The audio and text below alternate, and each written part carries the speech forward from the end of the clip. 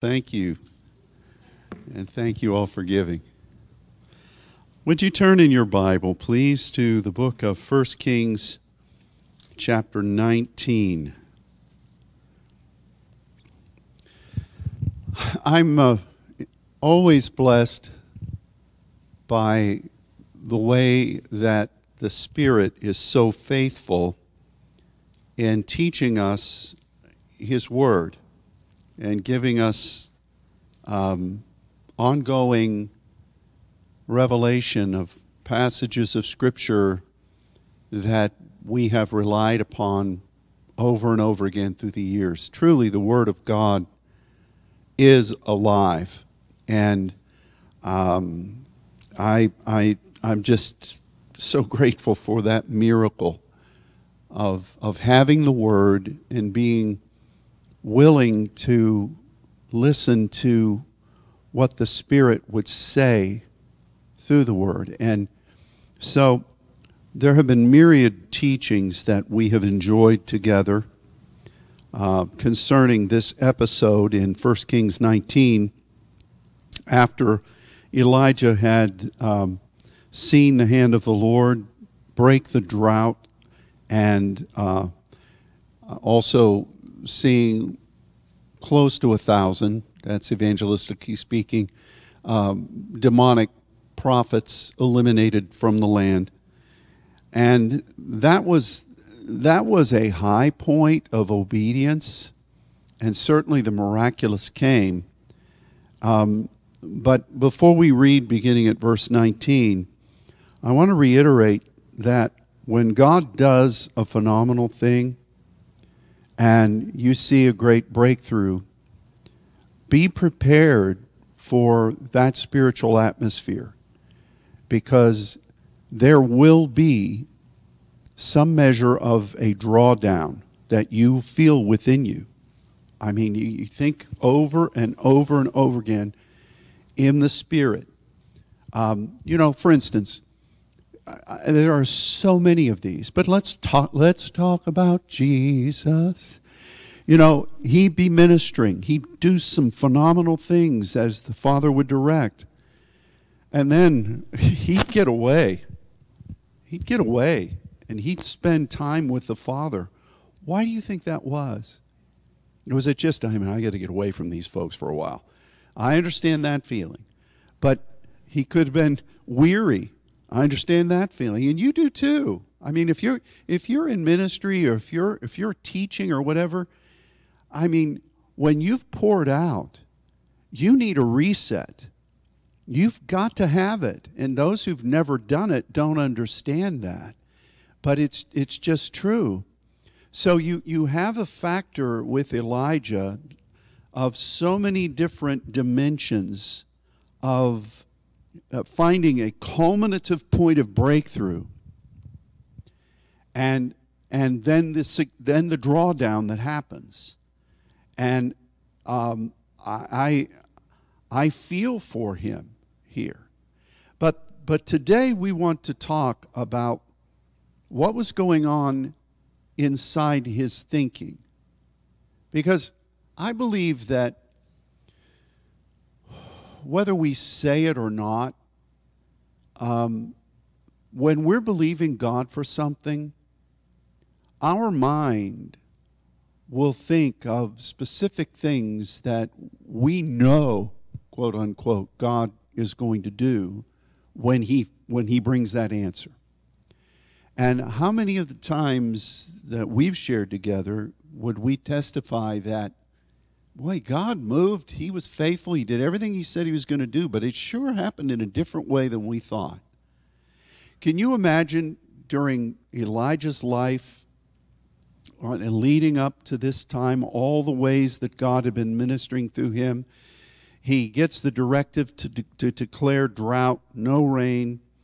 And so what is he thinking during those years that is going to happen when God turns the spigot on again and the rain comes? And what was he thinking would happen when God said, okay, I want you to go up to Carmel, I want you to to send the word that you want to have a face-off. What do you think he thought was going to happen after that big breakthrough? In his thinking, what do you think, as a man, or even as somebody who was a purist for the ways of the Lord, what do you think he thought would happen? And I'm going to tell you that some of the greatest breakthroughs we have known, and we've known many of them,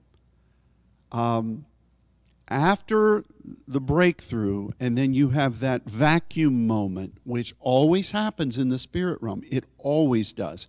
Whether we want to say it's the winter, the onset of the new season, it's going to happen. And if you don't think it's going to happen, there's your first mistake, because it will undertow you. You read about just personal testimonies from, which are very accurate journals of great evangelists or great preachers, when they would go into places, and then after the meetings, the hollowness they felt. Some of them filled that with things they shouldn't have filled it with. And of course, you didn't see it up on the stage. You know, they'd come in, God's man and woman of faith and power.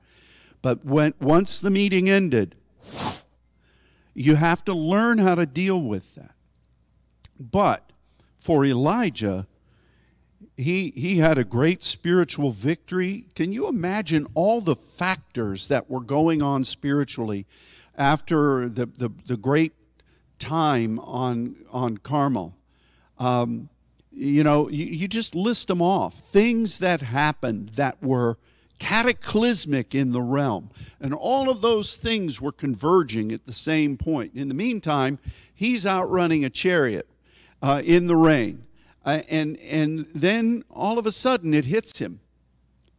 And he then hears a word from Jezebel.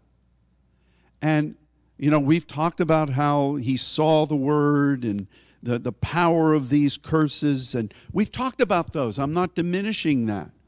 But what was the vulnerability in Elijah?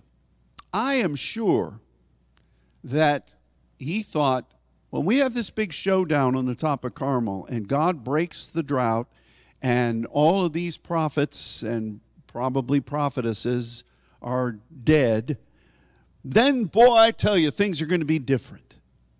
And what a shock when in the natural, they weren't. Here comes this word from this woman whose name means a virgin dedicated to Baal, who had corrupted Israel. Here comes this word. This is going to happen to you, buddy. We're coming for you. So Elijah's processing a lot of things. You know the story. We're eventually going to get to verse 9. I just have to reset some things here in our thinking. He starts fleeing for his life, or positioning himself. And again, we could say, well, that was fear. And as I said a few weeks ago, this is nothing new for Elijah. They were sending people after him all the time. Just read the scripture.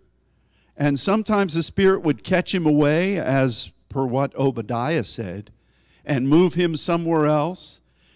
So this was nothing new, just to have a death threat. It may be for you and me. I pray that that never happens for you. But to flee for his life, the way he had dealt with it in the past was to just say, all right, what do you want to do? There's a lot of different ways of fleeing. The Spirit catches you away. That's a divine fleeing. But there were other words. You better get out of here. You better move over here right now. And you better, in the night, okay, this is going to happen tomorrow, so reposition, make sure you don't go there. Those are all directives from the Lord. You know, we like to bind and rebuke and cast out so that these types of things never happened. But Elijah was no stranger to this. So he goes a day's journey. He came and sat down under a tree. He requested for himself that he might die. It is enough now, O Lord. Verse 4, take away my life. I'm not better than my fathers. He lay down and slept under a juniper tree. He probably needed the rest. That was the first thing. You know, if Jesus got away and went to the mountain or if he told his disciples, hey, let's break away and let's just go and rest, he probably needed this. It was a proactive thing, this first part. What was going on in his head when he says, I'm no better than my forefathers, it was after he got this word, and probably the fanciful thoughts that he had, and we're all prone to this, as to what would happen after the big breakthrough. Suddenly, boom, why is this woman still here? Why is this still happening? He had to have processed that. You and I would have processed that. You know, you have the great time on the mountaintop, and you come down and you think, what in the world's going on? What in the wide world of sports is going on here? You know, you've got that happening, and you know, it's a processing. And we're going to talk more about that as this one thing, because I really believe this is where a number of us are right now. A number of you in this great moment in the Lord are processing why certain things you thought would happen aren't happening, and what you really think should be happening, why that's not happening, and why doesn't everybody hear this just the same way I am? Everybody's missing it. We're all prone to that. And one of the things that God needs to hammer out of us is that kind of reliance, because His ways are not our ways, and He delights in mysteries. He loves the mystery.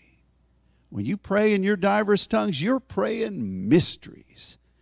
And when we interpret, we think God's going to tell us exactly what's going on, but we're really just interpreting mysteries. Think about that. We're laying the groundwork for the mystery that we're going to think, wow, I didn't see that coming. You've been praying it. So one of the things that we've got to be is that contrite measure of flowing with whatever the wind of the Spirit wants to do. And we need to make sure that our thoughts, righteous though they may be, don't clump together, because the wind of the Spirit looking for contrition doesn't know what to do with that kind of even holy thought. So he's resting there. The angel comes and touches him and says, you know, eat. The angel made some angel food cake for him there and a cruse of water. And then the angel came again the second time, because he was laying down again. Now this time, I think it was probably more from, what's the use? The first time, I think, was expected. I mean, he'd just been through an amazing thing. And as I said, the Scripture tells us over and over again, even in the life of Jesus, that you've got to come to that point before the Lord where you allow Him to reset. And if you don't, if you just run on, you're going to be deficient.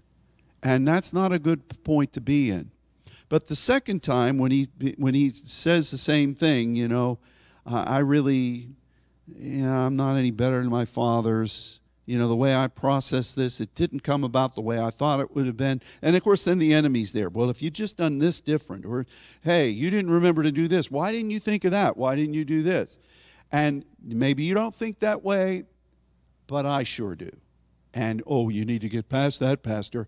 Well, you tell me, any of these major pastors or leaders that you just are enthralled by, how do you think they manage the great kingdom that they built that's reached out to you on a daily thing? They're not a bunch of dummies.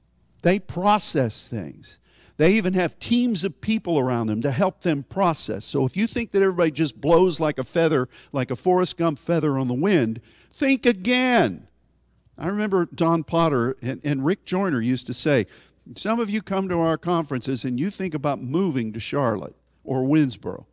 Don't do it. It is not like what happens during conferences. It is a regular, everyday work, so don't do it. We used to, it's hard to imagine, but when we first had the Spirit release things here and we were still exploring what that meant, and God opened the door and people started coming. Do you know how many people said, we want to move to Dallas?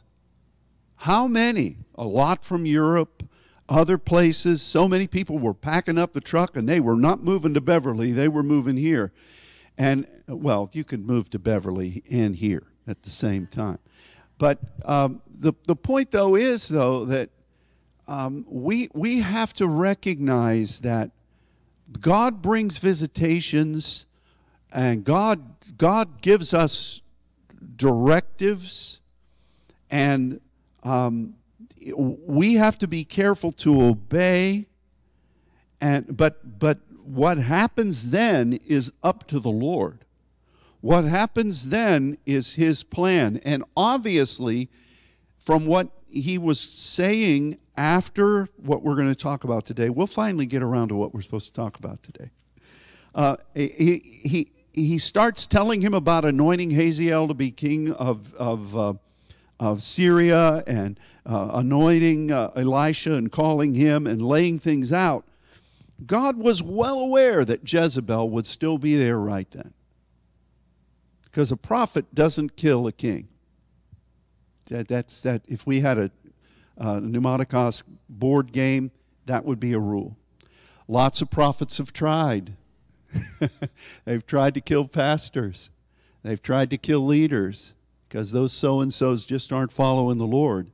Not our prophets, of course, but we've seen that kind of thing. I've heard that kind of thing when we go about, and you have to be really careful.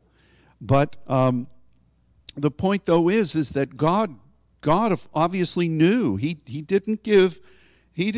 Ahab was up on the top of that mountain. Why didn't Elijah just take that blood-soaked sword and do the work that everybody wanted him to do? Instead, he gives him tell him to get in the chariot and get down the mountain, because there's an abundance of rain. That was what Elijah did with Ahab. He was not directed to do away with the king or that wicked woman that he was married to. Wouldn't that have been great? It would have solved the whole thing, wouldn't it have? Hey, Elijah, you got that sword dripping with blood. There's one more. See that dude over there hanging around the fancy chariot? Do him in. And then send a couple people to knock off his wife while you're at it, and then we're cooking with gas. We've got it going. We'll just eliminate it all right now. There had been probably a lot of "thus says the Lord's" about that action, right? But God didn't do it that way. And, the Elijah, he had to be thinking, the most powerful bullseye on him, where that evil word from Jezebel came, was, why is this still happening? The drought has been broken in amazing ways. All the fire fell from heaven. All of these wicked ones, the main ones, are done. I mean done. Not canceled. I mean killed. Why is this still happening? You had to process that. Oh, no, not again. Why are we still dealing with this? Have you ever had that happen where you have a major visitation from the Lord and wonderful things happen, even miracles, and then when the goosebump of the last goosebump of the presence of the Lord kind of settles down, you think, why is that still here? Why am I still dealing with this? Did I not bind and rebuke enough? Did I not hear enough right teaching? Did somebody fail me? You know what? All the wacky things we think. And it's just like when the people came into the land, with all of their errors, God said, I'm not going to get rid of all of these ites, because I don't want you to forget how to follow me, to war for me, and to trust me. Isn't that strange? Isn't that strange? So it's easy to become filled with the Spirit and drunk in the Spirit, as it were. And in that euphoria, to have our mind, which is, you always can't really trust the mind when it comes to the things of the Spirit. If the Bible says that the natural mind is at enmity, it means it. And our mind can join in and, can't beat them, join them, and come up with all kinds of things. And you have to be really careful with that. to know what God is interpreting and what is truly what he's saying. And most of the time, hear me now, that's going to be incomplete. I remember when we first started teaching about interpretation and doing fivefolds, there were some notable leaders who aren't here anymore who said, well, that doesn't tell me anything, to that degree, you know. You got all these words, they're great, but it's not telling me what to do next. Well, we'll take a seat and take a number, because God's telling us what we need for this next moment. It's a walk of faith. He's not zeroed in, you know, on a GPS from heaven where you can do what some of us do when you enter it into Waze or whatever, and you flip ahead to see, okay, it's going to have me turn here and here and here. That's what I always do. Because in your driving, that's not the time to be looking at that little screen, you know. I want to kind of have it in my head, so when it says turn right, that you know, okay, as soon as I turn right, it seems like I'm supposed to be doing this next. God gives us enough for the next step with the confidence that everything's going to be fine. So, he finally makes this 40-day and 40-night journey to Horeb. And verse 9, here we go. He came thither unto a cave, lodged there, and behold, the word of the Lord came to him and said unto him, what are you doing here, Elijah? And he said, I have been very jealous, and that's a good word, that's kana, for the Lord God of hosts. I want your ways. The children of Israel have forsaken your covenant. They've thrown down your altars. They've slain your prophets with the sword, and I, even I only, am left, and they seek my life to take it away. Let's stop right there, okay? What doest thou here, Elijah? If you look at the words that contribute to that translation, you'll find that it's kind of tricky, because essentially what was God was saying is Elijah, in kind of an emphatic Elijah.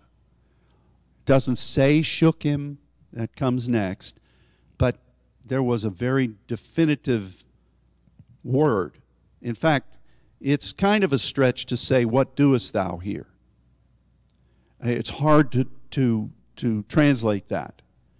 It was a focus word on his name. Kind of like when some of you were parents, or some of you were kids, and maybe you did something that was not really what you should do, and your mom would say, Dennis. I figured I'd pinpoint one that had to have happened with. My mom, Ronnie. And you know, doesn't have to say, what are you doing? Or why'd you do that? What were you thinking? None of those. The way that word was said communicated all of it. And that's what this was.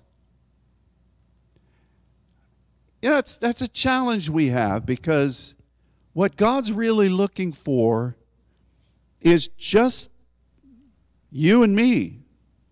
At that moment, he doesn't want to hear about yesterday. He doesn't want to hear about what you thought. He doesn't want to hear about you forecasting ahead. He was a prophet after all. This was right then. And that's a challenge that we have a lot of times when we come together to pray. Don't we say this? And this has happened millions of times, so I'm not singling anybody out. We're all guilty of this, and we all have been guilty of this. We're going to pray, and then we're going to hear, what is God saying today? I remember, and he's dead now, so I can say this. He doesn't care. But we remember when Charles Baker used to come up and we'd say, who has a testimony? Now we're not going to talk about 5 years ago. We're not going to talk about 10 years ago. Just what's happening right now, and it was just like, whew. 14 years ago, and you think, whoa, whoa, whoa, whoa, whoa, whoa, whoa. We're all guilty of that. Elijah. God was looking for that moment. And that is a prominent thing. And what he begins by saying is really, the first part is not bad. God, I've devoted myself to your jealousy, which is a good thing, the jealousy of the Lord. I want what you want. I'm insisting on what you want. We're a far cry from it. But look at these people. Here's where he starts, his vectoring goes off a little bit. And then he gets into, I haven't accomplished anything. Have you ever felt that before? Oh, it can be a crutch. I know I felt it in my life. You know God's doing this. The Spirit of the Lord is with you. The angels are with you. He's speaking to you through the night. The Word is coming alive. All of these things. And then you see a great victory. And it is a great victory. Everybody says, yay! And then you think, what did we really accomplish? One of the things about doing this for such a long time, and this isn't a mea culpa, I'm saying this to you for you. So just disregard the fact that I'm speaking from my perspective. These are all things that, to some degree or another, every one of you should have to be dealing with. Because it's just what's common to man and women. But there have been times where I may not have said, just let me die. I might have said, just, can I quit? And if you think that a leader never says that, wake up, little Susie, wake up. It happens. You felt it. I felt it. Elijah, he felt it. God was focusing on that moment, and it's very difficult for people when they come before the Lord to focus on the moment. He goes off on a litany to things that he needed to remind God he was doing. His past. His forefathers were even drug into it. These people all around, as if God didn't know what had been happening. And he says it again in a few minutes. What doest thou here, Elijah? He gives him a second. He gives him a redo. And he basically says the same thing. We're still not to the heart of what we're going to be sharing today. But the unique thing is that, what doest thou here? Verse 14, I've been very jealous. Let's go ahead and read 9 through 13. I stopped us. I've been very jealous, verse 10, for the Lord of hosts, for the children of Israel, forsaken thy covenant, thrown down your altar, slain your prophets with the sword, and I, even I only, am left, and they seek my life to take it away. And he said, go forth and stand upon the mount before the Lord. I don't know if this was the same place that Moses stood, because it was Horeb. It was that lawgiver's mount. We don't know that, but a similar thing had happened there. And the Lord passed by. The Lord passed by. That sounds familiar too, didn't it? And a great and strong wind rent the mountains, broke in pieces the rocks before the Lord, but the Lord was not in the wind. And after the wind an earthquake, but the Lord was not in the earthquake. And after the earthquake a fire, but the Lord was not in the fire. And after the fire a still small voice. And so it was, when Elijah heard it, that he wrapped his face in his mantle and went out and stood in the entering into the cave. And behold, there came a voice unto him and said, what doest thou here, Elijah? What does all this mean? I've heard some preachers who don't like the moving of the Spirit and who don't like any manifestations at all, who have railed on this passage. I want you to know tonight that many of you are looking for this to happen. God is not in that, they'll say with certainty. Well, God was there. And who was creating this stuff? God was creating it. So this was the hand of the Lord. What was really happening there? Do you think God thought, Elijah needs a little wake-up call. He needs a little pyrotechnic display. It'll be like Tim the Enchanter in the Holy Grail. Everybody's there clapping. No, that's not what this was. God passed by, just as he did with Moses, and then he let Moses see his glory from behind. God showed him what he had just been doing. It says that there was a great, let's read it. This was talking about the Ruach of the Lord. A great and strong Ruach. What does that mean? Great and strong, just you can boil it down, do your own studies. But the first one is, it is a preeminent, controlling, authoritative word. That was great. Hazak meant the power to do something. So this Ruach was notable and it was capable, which everything that we do should begin with the Spirit of the Lord. That's what God came down in the Ruach of the day, back in Genesis, the early part, to meet with Adam and Eve. Anytime you're in voice, thunders, lightnings, and earthquake progression, the first thing begins with you accepting the Ruach of the Lord and beginning to call out on behalf of that and with that empowerment. So God is showing this measure, and that wind begins to break mountains, to rend it. Some of the greatest, and break in pieces the rocks before the ways of God. Some of the greatest mountain and pieces of rock that you will ever break apart are in our own heart. He had to break a lot of rock with me. I don't know about you, but I know when the Ruach of the Lord began to deal in my life, there was a lot of contrition going on. Otherwise, there would not have been any thunder. And the breaking of those mountains and the renting of the rocks to make them small before the Lord came about as a result of that Ruach. And that's the beginning of the voice, thunders, lightnings, earthquakes thing, which then culminates in earthquake. The next thing, the Lord was not in the wind because it was the aftermath. The Lord sure was in the beginning because the wind was Him.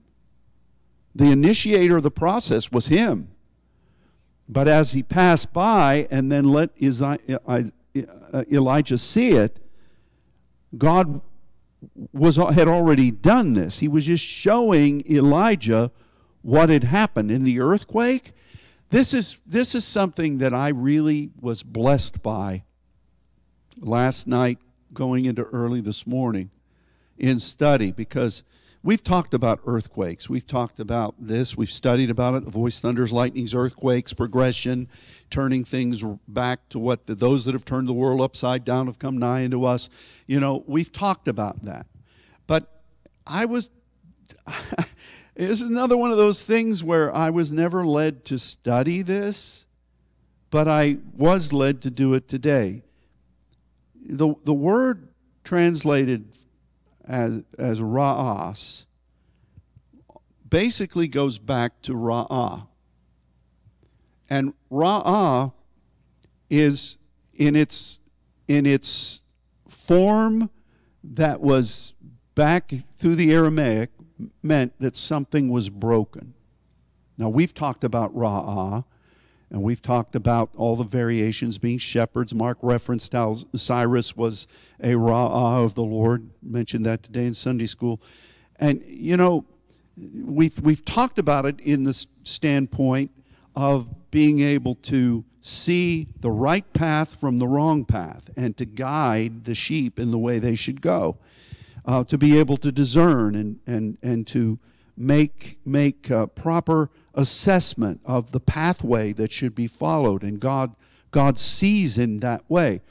But it all goes back to the issue of something being broken or undeveloped. And we've talked about how that is a convolution of purpose. But how can God eternally see that way if it's just focused on how the enemy broke something? Well, the enemy did break things. That's one of the things about iniquity. That's one of the things that the holy, that the saints pray for, is that what God originally intended would be brought back in line. There was a breaking there. But what are we going to do when Satan has been put away and forever in the abyss? How does the eyes of the Lord, does God go and have a divine surgery of some sort to change the way he sees? There's always going to be something that God wants to do. He's never going to run out of creative power. He's always in that. And the place that there is going to be the visitation of creativity come throughout eternity, if we look at it that far in advance, we would say, well, in light of what God's going to do, this void here sure is well below what he wants. It's the essence of faith. Can you believe? Really, if you take this where something is broken and you're trying to see how it's broken to the end of seeing a restoration or the end of seeing something repaired, is the essence of what we do. And if you extrapolate further, and some of you can do this, I looked at it in 3 different lexicons just to make sure I wasn't misreading one. Every one of them said the same thing. Do you know the end result of ra'ah, something broken, comes down to Rapha? You can look at it for yourself. And that talks about restoring of holiness or restoring of wholeness. And then there's another extrapolation that goes on, and we've talked about this some, and it kind of makes people think, how does that happen? Because it talks about the crossover point. Same word, Roha, the crossover point from this world to the next, which is the ultimate, for us, measure of this world has been living below the privilege, now we welcome heaven. Now we enter the heavens and we come back. And that bridge is finally gone. It was the place of giants, but it's the place of being mighty in the Lord. So God's original intent for you and me, we're living far below that. We're supposed to rule and reign with him. We're supposed to be joint heirs. Are we fully in that place now? No, we're not. I think everybody here would say, yeah, what does the epistle say? If we say that we're perfect, we deceive ourselves. But God is leading us to that point. Now, here's another factor with this. I said that earthquake is coming off of that, ra'as. And if you look at these, let's just hear some of the ways these derivations are used in Scripture. It can mean to shake. It can mean the shattering of an enemy, to crush or to make something that was in opposition into the dust. It can mean something that was bad or wrong, something that was broken. And it can mean the sound of how thundering affects a scenario. Now, we know that thunder in the celestial is Q-O-L, kol. But this word speaks about, like if there's a cavalry unit coming, heavy horse, the thundering that shakes. It's used to talk about how that creation shakes at the coming of the Lord. It talks about how the mountains shake and tremble. It talks about everything that will be shaken is going to be shaken. All of those things are this word. So when God gets about the process of earthquaking, it's him saying, something that I want is broken. It's far from what I want it to be. And I am going to visit that. To whatever degree in the final process, is inconsequential to me because I'm all about the journey. It is going to be what I want. But you partner with me, you're going to see my shaking. I'm going to take it to the point that I need it to come to that point, and then you're going to have a drawdown, a spiritual hunger, as it were, for you to come to me again, and you go through the process again. That's earthquake, and it goes all the way back to Ra'ah, but it goes beyond what we have known Ra'ah, as true as that is, to something that's broken. Isn't that something?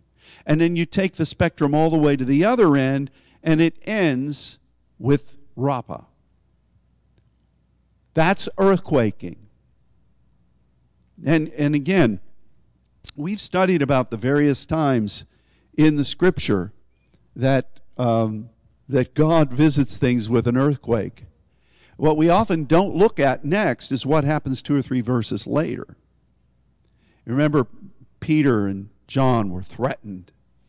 They were mistreated because they'd healed a guy. And they come back to where the church was hiding. And they pray this prayer, "Now, Lord, behold their threatenings." And they're going to throw a few prosukes in there. And God shakes the place and the Spirit's filled. What happens 3 or 4 verses later? The church is growing, but man, there's a guy named Paul that's coming after them, throwing people in the Huskow, killing people. I wonder if any of them thought, well, no, wait a second. What was that whole lot of shaking that was going on over there? What was that Spirit filling us? We were filled with boldness. I'm not any better than my fathers. Look at what we're dealing with here. But God knows His ways. Yeah, He was going to take care of Jezebel, and He did. He was positioning Elijah in those directives that were given, beginning at verse, 15. You anoint this guy, you anoint this guy, you set this in motion, you find this guy to minister in your room. And then even some prophets that are unnamed prophets, can you imagine that kind of a thing? They come and they speak words to kings, and they speak words here. And God does this work. And by, Jezebel's tossed down out the window, and the dogs are licking up blood, and God's taking names, and He's going to do what needs to be done. But that wasn't for Elijah. He had another calling. He had a responsibility for these schools. He had the responsibility for that circuit. He had the responsibility for Elisha. I think, and I'm not faulting him, it's another one of those, Elijah, what have I really called you to do? Are we arguing about your forefathers? It's just you and me here, buddy. Are we arguing about what you thought I should have done that I didn't do? How about this moment right now? Can you narrow it all down and just meet me right now? Elijah. And this earthquake comes. And then after that, a fire. Possibility. Function. But directed in the places that God said, this has to come online now. But God wasn't in any of that. Why? Because that had already happened. The Lord had passed by, just like with Moses, hundreds of years before. At that same mountain, God passed by, and then Elijah saw. A ruach, he was reminded of voice, thunders, lightnings, earthquakes. The fire, that's the culmination of the ways of God. Judgment and burning. Things are in position. Now I'm igniting something. So you have a compilation here of voice, thunders, lightnings, earthquakes, and the ways of God. And God is standing there showing him this. Why wasn't God in it, even though He's the same yesterday and today and forever? Because that stuff had already happened. And it was functional now. And so God says to him again, Elijah, what am I saying? Right? Why are you here? What am I saying to you right now? Now, he goes through the same song and dance. I'm not faulting him. Listen, this is very real stuff. We can talk about how Elijah, I heard preachers say this, oh, his own personal walk wasn't as strong. And, when was the last time you talked to Elijah? How do you know that? Who are you to say? You don't know what he faced. I think I may have also said that years ago because I read it out of the same commentary. This is a very powerful thing to be in the atmosphere of the Lord when God is doing something monumental. And Elijah. So, but the earthquake business, the shaking, the thundering, this happens in us. I know it happened in me. We used to see people who would be literally shaken. There were others who would be like Daniel, I'm undone, shaken within. And the objective is to not just keep getting shaken. People sometimes get addicted to the shaking. And they want to go around and be shaken all the time. Well, I haven't been shaken in a while. I must be far from God. Listen, it's not about the shaking. It's what you do as a result of the shaking. But that point may look a whole lot different. And if you're viewing it wrong, then you may think, well, God didn't do enough, or I need another shaking, and I'm no better than my forefathers. What are you doing right now? Who I made you to be for this moment, Elijah. And that can be said to us at this moment. We're on such a miracle pathway as saints. Again, I go back through, even since late December, leading up through June, the amazing one after another things that God was doing. And then we come into this war zone of heat. And I don't know what you've been doing, but I've been praying and asking the Lord, because we've seen this happen dozens and dozens of times. You ask for rain, it's there. And there's something bigger going on right now. And it's God's faithful, but there is a, I don't want to say warfare, but there's contention in the realm beyond us. It's a bigger thing. It's kind of like, you read journals of warfare. And, I read a military history about World War II recently, and Patton's discussions with Eisenhower about how he needed more fuel. And if he had just had more fuel, he could break through the line and go on into Germany. And Eisenhower said, no. To Beadle Smith, no, because it's needed over here, and secondly, we need this movement. And, sometimes, we came through these big times, and we're looking forward to what's coming in this year of breakthrough, and we're still in it. And you have the drawdown, where you come back from another continent, and you've seen two continents touched in quick time, and wonderful things happening, and then you feel God going, and you think, what does that mean? And then this big war is going on over here in the spirit realm, and we're part of it, but God's saying, okay, just wait. Just wait. We can get real confused with that. Who are we? We're right where we're supposed to be. The question is, do we realize that? And can we shed ourselves of all the other things and just hear the voice of the Lord calling our name? Samuel, Samuel. Wow, how did God get a word in edgewise in the nonsense that was going on in Shiloh? I had to wait in the middle of the night when everybody's asleep, but he could whisper to Samuel.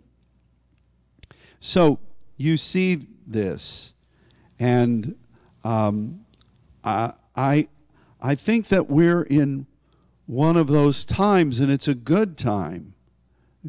Can anybody question whether God was still in control here in 1 Kings 19? Of course he was. Had God missed timing? Of course not. We probably don't give enough credence to a 40-day fasting journey for an older man to go all the way down to Horeb. That outrunning a chariot was one thing. Making that long journey, fasting. Now he had angelic food. The journey is too great for thee. Eat. But man, that's amazing. Do you think God did? Seems to me that I've read about 40 days and 40 nights before. That seems to me that was a transitional thing that happened every now and then, and it was big. And what did Jesus do after 40 days and 40 nights? The angels of the Lord had to come and minister to him. What about this guy? I'm standing up for Elijah here. But I'm also saying that we are in a moment that is ordained by God, and I don't want us to miss what it is that God is wanting in your life. I mean, there's so many voices crying out to all of us, aren't there? So many responsibilities, so many things. And somewhere in the middle of it is God. And he's calling our name. Can we come into that closet and separate all the stuff? Push it out. Oh, you don't know how hard that is. Everybody's relying on me. Well, God is. I'm not trying to be mean. I'm just calling it like it is. Set it aside and let him have you. In that moment, it's not for you to say, don't you see how much I had to do? It's so awful, it's so hard. Why haven't you done this? Why aren't you doing this? Get all that stuff out. Don't say it. God, you don't need to be saying that. We want to. That's what we're supposed to do at prayer time. Come on down and lay your butts on the altar. You know, isn't that what we're supposed to do at prayer time? Just come up and just stain the thing with tears and tell him all about our problems. He will hear our famous cry. Isn't that what we're supposed to do when we pray? That's what we've been taught. We've sung about it. We've even stood and worshiped singing it. But God says, for now, Elijah, can I talk to you about right now, just you and me, not about what's happened, not about what you had to do yesterday, not about what's coming next week, but just right now. That's where we are. Do you think God has that amount of time with all these other things we've got to have done? Do you think maybe if we seek first the kingdom and his righteousness that he might just do some miracles in adding to us all the things that we need? Maybe, could be. Of course it is. He's calling us. And I just know that even though it may not feel like it for many of you, God's blessing you. It's just that these are trying times. And there are a lot of demands. We've had great victories, and I'm ending. We've seen wonderful things. There are things to come. But in this moment,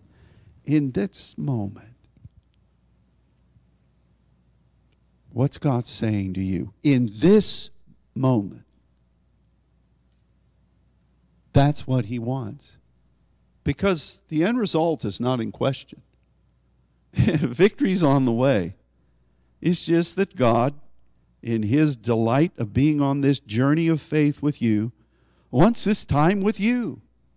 That's the essence of it. Come. Where do you want me to go, Lord? I got a place in mind. You know, I met with somebody that wrote a lot of stuff that you teach. I met with him down here. How about if you come down here and meet with me? He didn't say it in that way.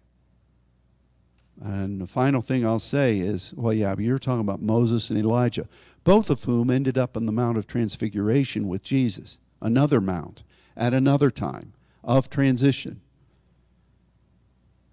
Do you think God loves Moses and Elijah more than you?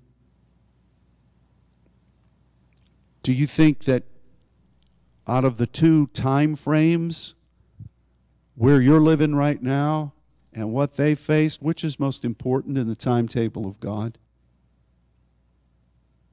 Jesus said back when he was walking the earth as fully man, fully God, do you know that the prophets would have longed to have lived in the days you're living in? I wonder what he's saying now. You've been entrusted before the throne. The Son of God gave his life for you. He's calling your name. So enjoy him. Yeah, the problems will still be here next week. But if you meet with God now, who knows what he'll do about those? Meet with him. Father, I thank you for your goodness. I thank you for your presence. We love you. Thank you for the way that you've led us. Even at the beginning of this time in here today, the girls were singing about the promises that you've given and who we are in you. We know that to be true. You're not finished with us yet. Each one of us has a mission. The best wine has been reserved for last. And you are going to do things that you promised in your way, in your timing. Help us to open ourselves to you. We're used to having somebody else come along and helping open the door. This is just your myrrh is on the handle. Can we get up out of bed and let you in? That's the question. And I pray that we will. It'll save us for a whole lot of searching later on. If we just do it now. You're calling our name. And I do ask that you will meet the needs of your people. I declare that. I establish that. That's going to happen. But the biggest need we have right now is to meet with you. And so, Father, I bless this house. I bless the houses of the saints, no matter what they may be facing, no matter what families might be saying to people. That's not happening here, but no matter what may be happening in other places, you are with each one of those mighty saints. Help us to hear from you. Let us put ourselves in a position to where when we wrap our mantle around our head, we'll hear that still small voice. That voice that is a whisper, but also that voice that is the promise of something that's going to grow next, because that's what still small means. We have to eliminate things on the backdrop of our purpose that you've given and anointed us to serve in. We have to position ourselves to hear you, but to know that what you're going to say is the seed of the next thing that's coming. That's what we've got to have from you. And you want to give it. That's precious to you. We've been here before. We've heard the still small voice. You've got more to say in both of those capacities. We want to hear you because we love you and we want to serve you. We want to fulfill your purpose in our lives. And this we will do because of you. We love you, Lord. And we ask all of this in Jesus' name. Amen. Amen. Well, thanks, everybody. This was just time us kids just sit around and talk. But you're there, so let's act like it. Amen? God bless you all. Thanks for being here. Thanks for tuning in. Bye.